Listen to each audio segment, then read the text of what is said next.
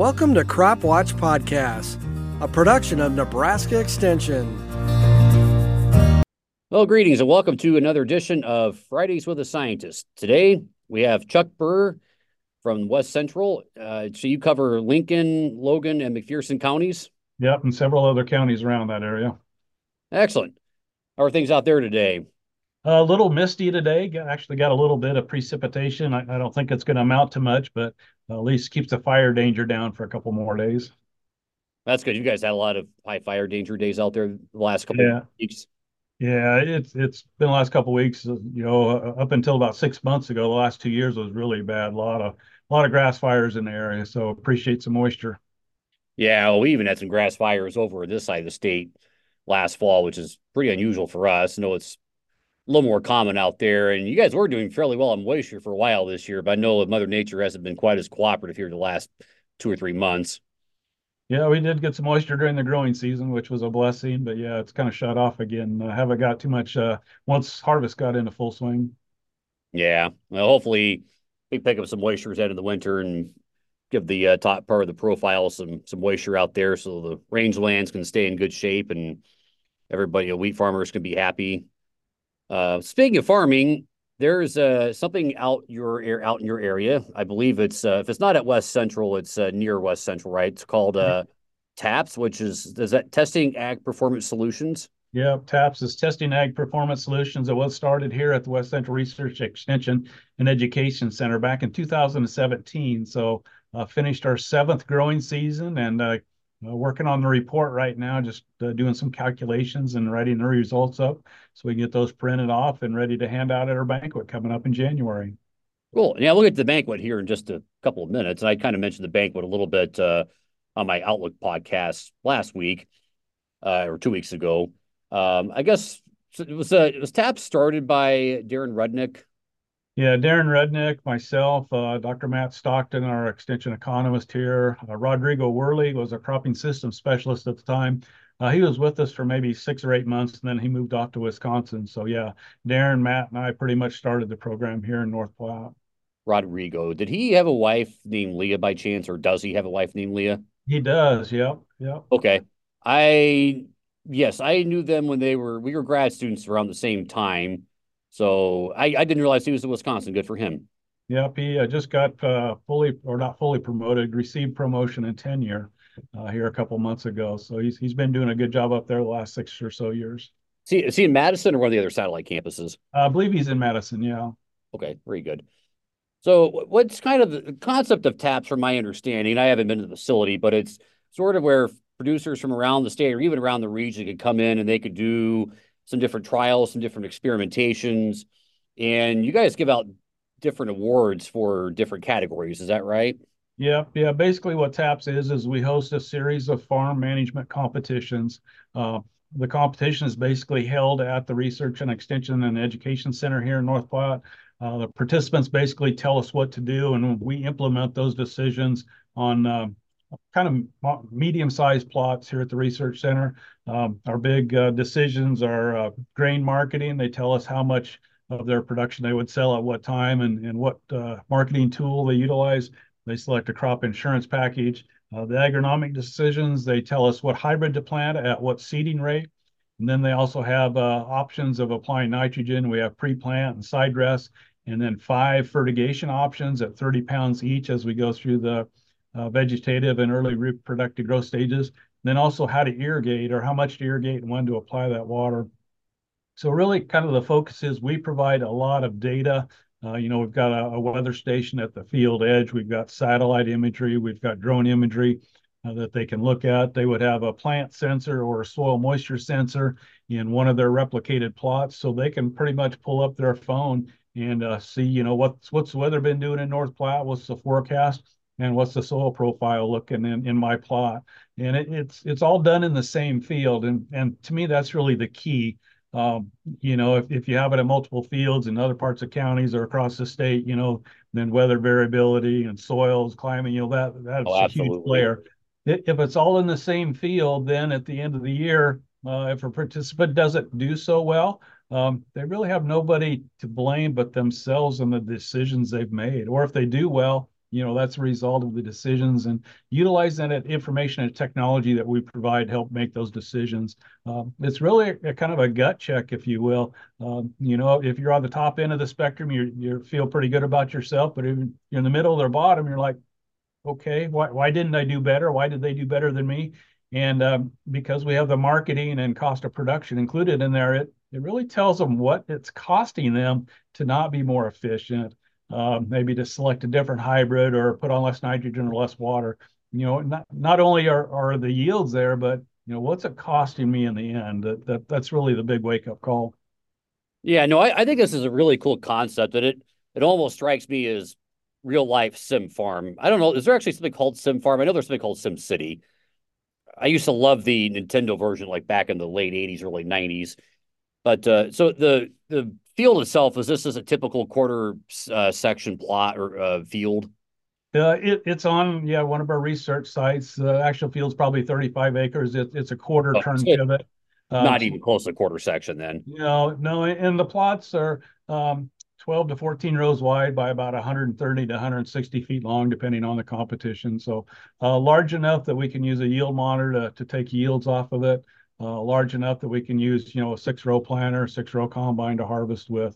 The other thing that we do is the very first year or two, we found out what a huge player hybrid variability is in terms of water and nitrogen efficiency, and was really keeping our statistical measures down by having everybody plant different hybrids. So we decided to plant, the 6 rows of what the participant wanted to plant, but then we also had a base hybrid or reference hybrid that gets planted in everybody's plot. So we can look at the same hybrid over all these different water nitrogen decisions. And that's just very interesting to start looking at that compared to the different variability, from hybrid. There's some hybrids that do very well with low water and low nitrogen, and other hybrids that kind of fall on their face if you don't feed them like a racehorse. Sure. And this basically gives the farmers the incentive to they completely design the experiment themselves to a certain degree.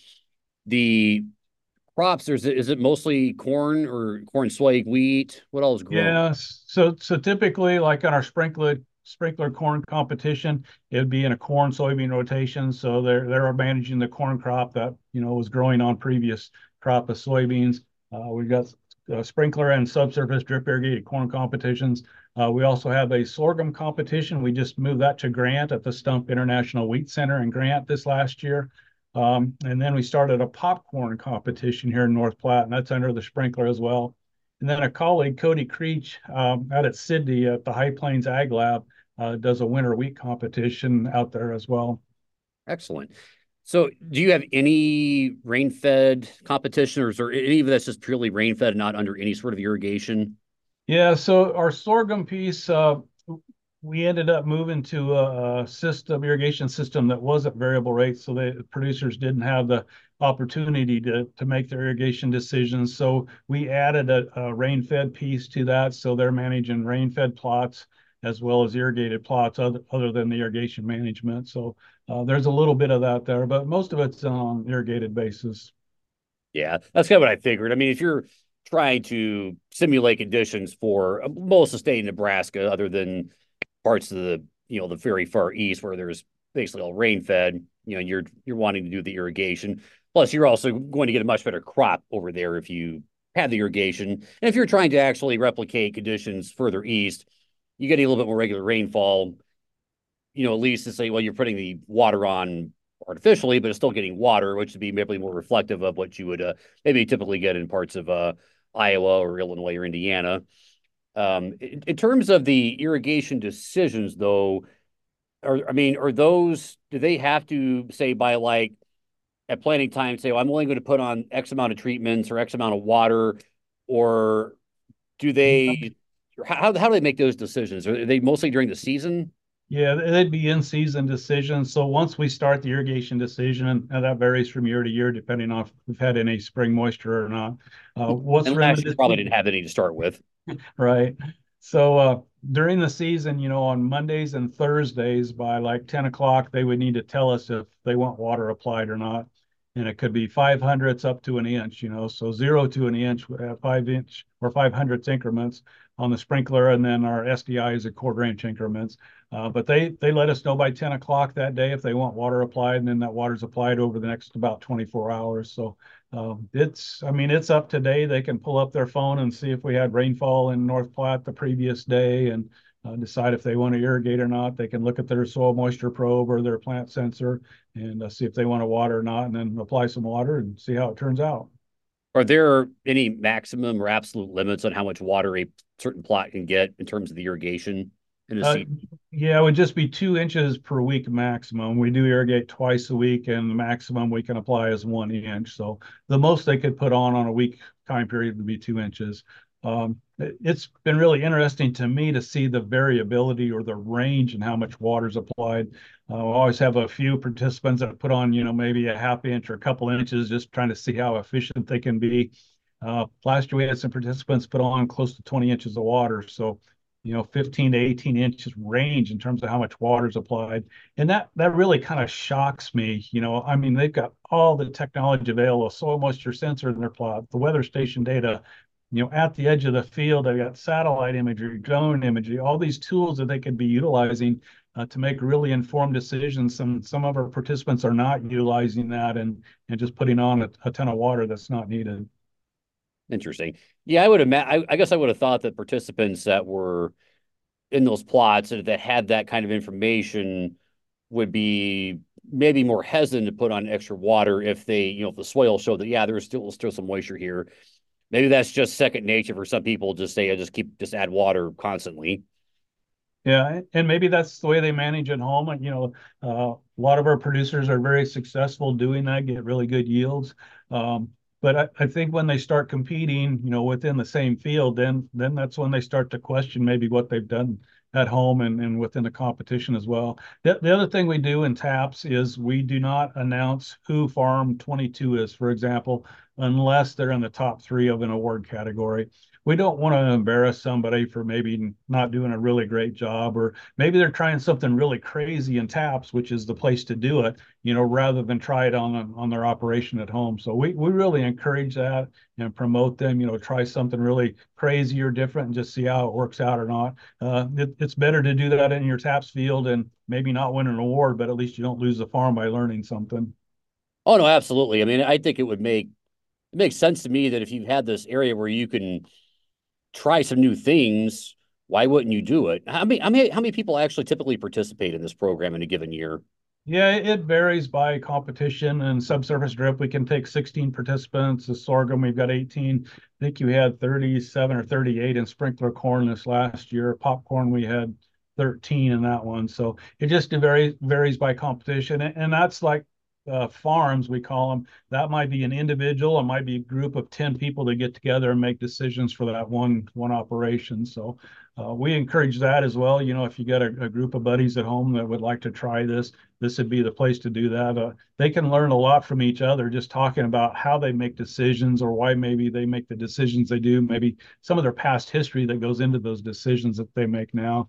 Can learn a lot just talking from each other, in addition to playing the TAPS game and seeing how they do there.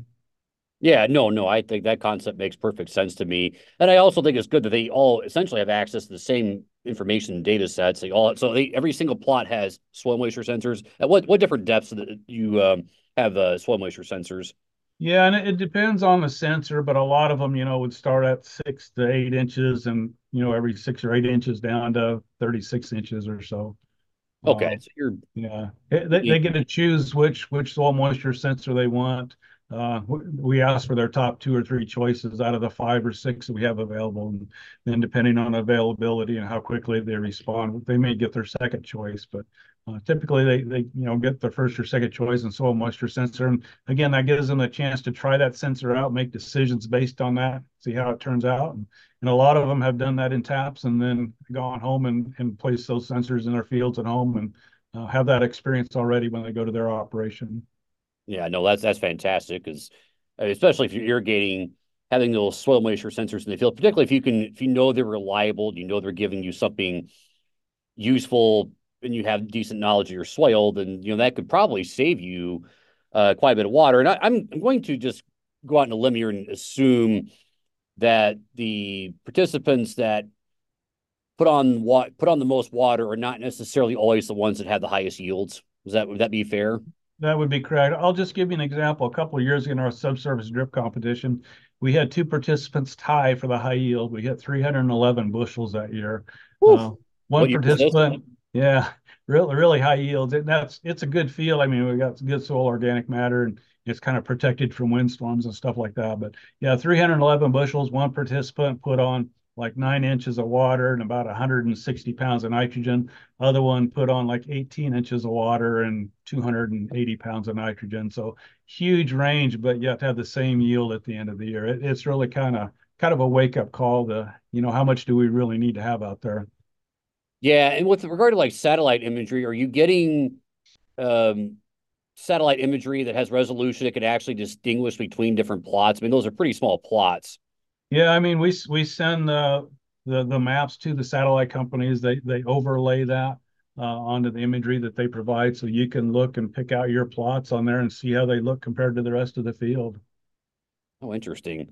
Yeah, that's really, really cool. I mean, I'm assuming those plots are not publicly available information to, say, people like myself.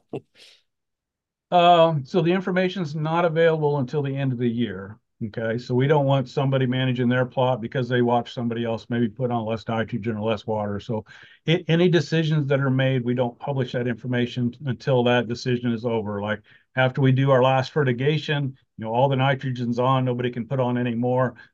Then we send a note out saying, "Here, this is what people have applied for nitrogen. How do you think you did?" After looking at that. So at the end of the irrigation season, we let everybody know how much people irrigated. But again, those decisions are done, so we're not releasing information during the season on how other people are managing their tap spots. Oh yeah, no, that makes sense. I was more referring to say like at the end of the season, say like the winter, if you're trying to do reflective session on the past season, if you can go back and take a look at some of the past data from that season or from past seasons, that's really where I was getting at. It sounds like that's the case. Yeah, I mean that the data is all there. We've got it all in our repository. So yeah, give me a call. Or Chris Proctor's working with the TAPS program with Redneck departing us heading down south. So yeah, we can share some information and see what you can draw, what kind of conclusions you can draw. Yeah, no, that'd be interesting. So in terms of rules, then you clearly there's a certain amount of time you probably have to plant by, or actually you guys do all the planting, right? Yeah, we do the planning. Yeah, we do all the work. You make the decisions. We do the work. It's all imposed in that same field. We harvest and print up the results and give out awards. We haven't talked about awards yet, but we do give the most profitable award that they'll get a check for $1,500. The most efficient will get a check for $1,500. That's in terms of water and nitrogen efficiency. And then we give another award, the yield award, highest yield. That's a base of $500, but we adjust that based on how profitable you were to get that high yield. So we don't want somebody to go spend a ton of money on water and nitrogen and just trying to win that yield award. They might get a check for $220, if they're not very profitable getting that high yield. Right, right. No, I think that makes sense. Um, so I guess in terms of the participants, like, oh, I know I was going to ask you. Are you allowed to vary the planting date, or are they allowed to say, I want to plant, on May 10th, or is it based like whenever you can get out in the field plant, that's planned, and that's sort of the way it is? Yeah, so they have to make their planning decisions. So seeding rate and hybrid selection by the 10th of April, and then we'll get the seed in the next week or so. When it's ready to plant, end of April, first part of May, we're in the field. We plant all the plots the same day. That way, that's take another variable factor out of the equation. Trying to reduce as much variability as we can. Sure. So you have, at least in every plot, you have some of the same hybrid planted on the exact same day. And beyond that, it's a matter of managing water, nitrogen, and whatever Yep, other. seeding rate. Yep, exactly. Yep. And then they all make their own individual decisions on what the type of insurance they want on that crop and how they would market it. And I think it's really important that the financial aspect is in there because I think that often kind of gets overlooked. That's something that we are trying to emphasize in weather ready farms going forward is that financial resilience component is there. I mean, if the farmers are not profitable, if they're not making money, then they're not going to be able to do changes that make their operations more ecologically resilient, for lack of a better term.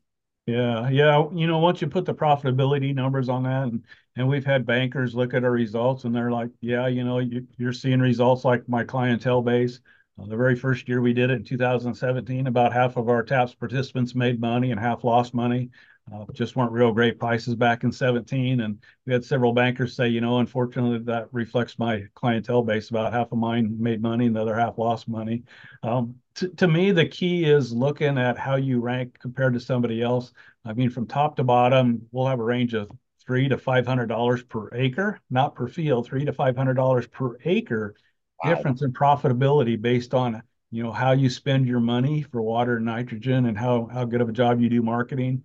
One of the questions I get most often is, after a local farm sale, how can my neighbor afford to outbid me and buy that piece of dirt and pay for that? That's Well, if why. they're $300 per acre more profitable, they can run the price up pretty good. And cash rent's the same kind of a deal. You see some higher cash rents in the area, and if they're the guys that are really managing their expenses, really watching it, getting the most bang for their water, nitrogen dollar and seed dollar, and do a good job marketing, they can afford to push those prices up, and they're still making money at that. Yeah. Could participants, I'm assuming they can come back year after year, or is there a limit how many times you can be involved in the project? Yeah, I don't think we've ever limited anybody yet. We've had several that have competed, several years. One of my favorite groups is the Perkins County group. Ted Tejan manages a group. First, it was all of his neighbors. There was about 10 neighbors that would meet at the coffee shop, and they would make their decisions. Now the dads have kind of moved on and not competing, but their sons that are coming back into the operation are on this team with Ted now. So that's been kind of fun to watch, having a large group like that make decisions, and again, just learning from each other why they make the decisions they do. Ted told us he's learned more from his neighbors than maybe the TAPS program as a whole. So that's part of the benefit, learning from your peers, seeing how other people do things, their approach, and is it profitable and is it efficient? Yeah. No, that makes good sense. And I think that's outstanding that this program allows for that collaboration between neighbors and farmers. Yeah, I think Yeah, a lot of times the idea is that your peer group could be most effective in terms of actually getting people to make necessary adjustments in their operation, or to make evolve and adapt and whatever in their operation. And I absolutely think that's fantastic that they um, that they do this together year after year, that they really learn some from each other. And you kind of wonder if they just don't start making like some sort of handshake agreement. So, well, okay, you do this and I'll do this, and then we'll just kind of see what happens. Like just some sort of ad hoc experimentation. Are most of the participants from, say, the western two-thirds of Nebraska? Do you get people from the eastern side of the state that to? Oh, yeah. I mean, we've had participants from down in Beatrice and Fremont, down in Lincoln area. We've got participants from Kansas and Colorado. In our popcorn competition, we've actually got a participant from France. And I think one of our sprinkler France? corn competitions in the European Union as well. So most of our individuals never ever visit their plots. They're managing this farming operation with the cell phone in their hand with all the data we provide. Yeah, they don't come and take, I mean, a few people will come take a look at their plots, but 95% don't ever step a foot in their plot during the season. Right. And I know a lot of extension educators would say you should always go scout your fields, always go scout your fields. But in reality, not saying that farmers don't scout their own fields, but in reality, for a lot of the season, people have farms in multiple counties. That's pretty common now. And a lot of times you're looking at data remotely. So I think this is actually simulating very well what they probably, to a certain degree, do in reality with their own operations, trying to view things remotely and make Yeah. decisions based on remote data. Yeah. Well, and a lot of them, can start and stop their pivot with their phone nowadays. So, Right. back in the day when you had an inch of rain at night, if you wanted to shut your pivots off, you had to get up and get on your four wheeler and run out to the center of the pivot and turn it off. But now you can see the forecast, or maybe Eric Hunt says, you're going to get an inch of rain in North Platte tonight. Well, I'm just going to shut my pivot off and see what happens. Yeah, if I say it's going to rain an inch, I hope it does. I hope people aren't making decisions just based solely on what I say, because I'm not always right. Yeah. Um, so I guess in terms of people that maybe haven't participated before but are interested, website was it like taps.unl.edu? Yeah, taps.unl.edu. I've actually run into a couple people that have never been to one of our programs. I mean, they've never been to a field day or a banquet or anything, but they heard about us. You know, they follow us on Twitter. They go to our TAPS webpage and pull up our archived reports. They'll look at that report as soon as it comes out. And I've actually met participants or people that have made changes on their farming operation based on just reading that report. So a ton of great information in there. You know, people start to question, well, where do I think I would rank, in this competition, giving this type of data and stuff, and start questioning what they do on their own farming operation. They've actually made some changes. Again, never been physically in person to one of our events. Just read that report, and our participants, 95% of them tell us, that report is the Bible. A lot of good information in there. Yeah, well, it's great that that program also scales up in a way that people that aren't actually true participants read it. They can interpret it very, very well, since some of them probably been farming for many, many years and they're very knowledgeable. They can take that and say, oh yeah, I can try this, I'll think about this a little bit differently.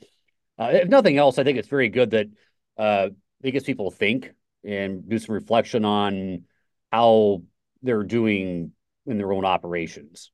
Yeah, we actually have a Fontenelle agronomist that's competed several years with a local producer here. And he told me that TAPS has changed the questions that he gets when people are, trying to decide what hybrid to plant next year. So it's changing the mindset. It's changing, what data do you look at? Changing how we think about things instead of, just picking that hybrid that's going to give me that top yield.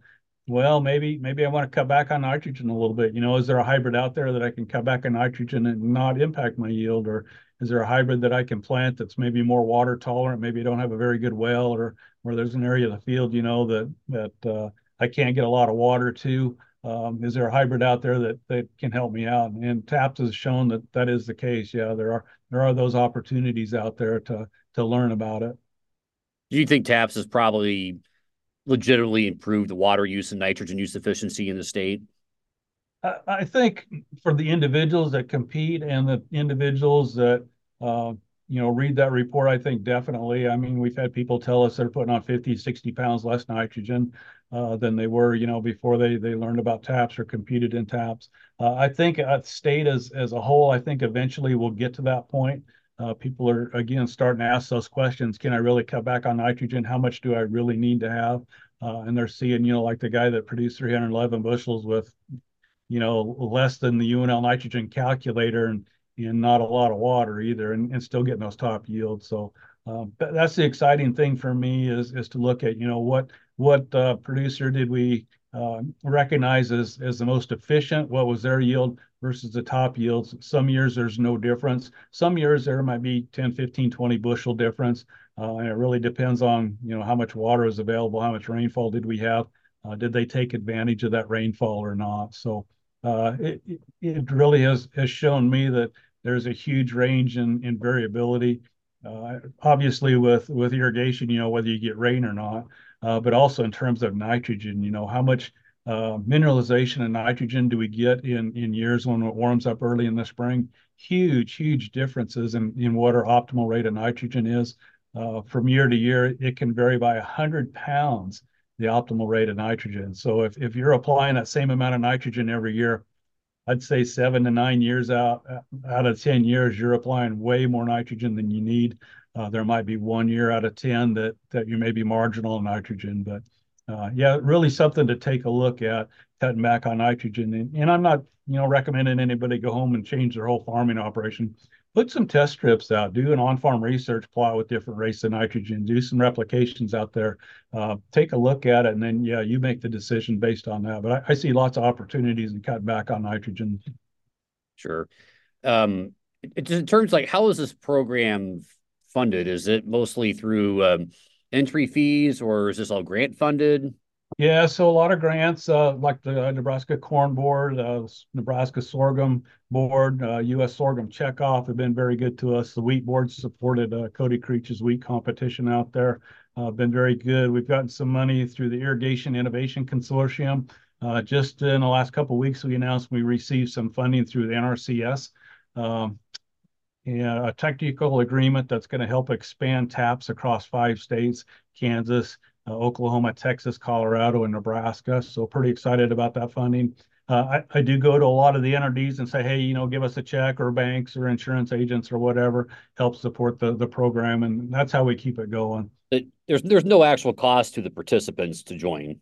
Yeah, we tell them there's a $500 fee, but I've got enough sponsors that pay the fee for them. We want them to know somebody's paying for them to compete, because I don't want somebody to get busy in the middle of the summer and say, well, I didn't pay for nothing. I'm just going to not worry about that. I'm going to focus on my farming operation. We want them to know somebody's paid for them to compete, so that helps keep them engaged throughout the season. Yeah, no, that's good. Have you had any interest from, say, the I-states or Minnesota or Wisconsin about implementing a similar program in those states, or do they have something similar in those states right now? Yeah, not yet. I did talk to a couple extension people in Iowa that were considering doing something on dry land. Of course, they don't have a lot of irrigation there, but uh, Right. Oklahoma's had a competition the last 4 or 5 years down there. They actually have a cotton growing competition. So if you want to be a cotton farmer for a season, I guess you can compete in their competition. Colorado, just this last year, 2023, started their first corn competition. Kansas is going to be expanding to 2 or maybe 3 competitions in 2024. So they're ramping up as well. We're adding a soybean competition at Eastern Nebraska Research Extension and Education Center by Ithaca or Wahoo area. So if you want to compete in our soybean competition at NREC, get a hold of me or send a note to our taps.unl.edu email address, or check out our website. Good, good. So you mentioned earlier that there is a banquet coming up, and would you like to talk a little bit more about the banquet that's coming up in January? Yeah, January 13th. It'll be on a Saturday. It'll be at the Eunice Center in Kearney, Nebraska. Um, it's a prime rib dinner and an open bar, so no cost to you. Just show up, have a great meal, have a few drinks, and we'll announce the award winners there. We'll also hand out a hard copy of the booklet, so you can come and learn. Sit down by some of these people that have competed for several years, kind of pick their brains and learn from them as you go. Talk to the winners at the end of the year, see how they did it or their philosophies. Yeah, just a great time to have some fun. We'll kind of celebrate the success of the program the previous year, and that's kind of our ramp up again. Yeah, you can sign up for compete in TAPS in 2024, and a couple months later we'll ramp up and get started with the next TAP season. Just out of curiosity, do you ever have people that aren't actively farmers that get into this? We do. We actually had a farm manager compete in it several years ago. He was recommending these producers to make decisions on ground that he kind of oversaw. So he competed, and it was kind of a wake up call for him. The amount of information that you need to process through in the daily decisions. We've had NRD and NRCS individuals, Nebraska Department of Environment and Energy, Nebraska Department of Natural Resource employees have competed over the years. And it's really interesting for them. Some of them didn't grow up on a farm, or if they did, probably didn't make the decisions that our producers need to make on a day-to-day basis now. It's It'd just a be lot involved. it would be fun to have a competition that was just based on maybe say if you could get a group of 10 educators, have a competition specifically for the extension educators, Yeah, see if we're actually preaching, if we're actually putting into practice in reality. Yeah, several years ago, we had several new educators in the area. So I mentored a team for a couple of years. So we made the decisions together. A year or two after that, I mentored 2 groups of ag teachers that teach high school kids this information. So I mentored them, and that has resulted in a project we just got funded about 9 months ago. We're developing a virtual TAPS competition, so it'll be available for our teachers in the classroom. Their students can compete within TAPS during the school year. That's a tough part for high school or college students. TAPS is during the growing season in the summer. A lot of high school kids are kind of checked out, from school for the summer. But they'll be able to compete in the classroom, and the teachers can set it up. We're gonna just make irrigation decisions in this run, and we're gonna do it over a 6 week period. So they can make the decisions and again use the same information, weather, soil moisture information, and then have yields at the end of the year, see how they do in terms of efficiency and profitability. Very good. What do you, I just guess my final question for the day would be, what do you consider to be the biggest peril in terms of weather out there? Is it dry? Is it drought or is it hail, higher winds? Yeah, we do get some wind damage, not every year, but just about every year. We finally got hailed significantly this year. We lost about half of our leaf area during a hailstorm in July this last year. But just a lot of variability in terms of rainfall. I mean, from 8 to 10 inches per during the growing season up to over 20 inches. So lot of variability from year to year. And of course, producers deal with that, every year on their own farming operations. So it's, I guess, no surprise there. But it's interesting to see how they react to that variability. Like I said, changes in how much nitrogen we really need, changes from year to year, irrigation as well. It just appears that in a wet year, most of our participants are way over irrigating. In a dry year, quite a few of them are under irrigating. So that, It's almost like they have a set amount in mind they're going to put on regardless. yeah, probably over the years, they shoot for that 2 inches per week average, and that's what they're going to do, regardless of whether they need it or not. We've had a few years where the optimal rate of irrigation was 3 to 4 inches, and we've had years where it's been 14, 15 inches. So that changes hugely. And in those dry years, if you're short a couple inches, you're probably losing 12 to 15 bushels per inch that you're shorting that crop. Even though it seems like you're putting on a lot of water, if you're shorting it, you're 12 to 15 bushels per inch that you under apply. Yeah, I'm going to guess 2022 is probably a year where you needed 15 inches. Maybe 2019 was a year you could have gotten away with maybe 2 or 3 inches total. This year, probably, I'm guessing, was closer to the 3 than the 15, but there was some Yeah. pretty significant heat at times this year. And as you said, this is the first year that you've had like significant hail since you started taps. Yeah, at our North Platte location, we had a couple late season, mid to late September, maybe 10% leaf loss, but we lost about half of our leaf area in that July storm. And based on our UNL, calculations on hail loss, we thought maybe a 30% ding in yield, and we were pretty close to that. We down about 30% of where we normally would have been. Yeah, that's actually just given where you are in that part of the state, given that your hail risk is a lot higher than it is over here in the far eastern portion of the state, that you made it basically 7 years without having a significant hailstorm go through during the middle of the year. But what you were saying is actually reflective of a lot of people's experience this growing season. The wind and hail reports this year were not terribly different than they were in 2022. The difference was in 2023, a lot of them were in late June, July, and August versus 2022. They were mostly earlier in the season when they would have had probably a more minimal effect on the outcome of the crop. Of Yeah. course, 2022, it just kind of quit raining entirely for good portion of state in June, if it even rained at all. I think some Yeah. places felt like it didn't rain at all in 2022. Um, but yeah, I mean, I guess what I'm getting at is this year we did start picking up more rain in a lot of places that had it in a couple of years, but in some cases we got more than we bargained for. Yeah, yeah, it's been interesting to see that over the years, the variability and how do the participants manage that variability that, again, they deal with on their farming operations every year. Very good. Well, I greatly appreciate you coming on today, Chuck, and you have a good rest of your day.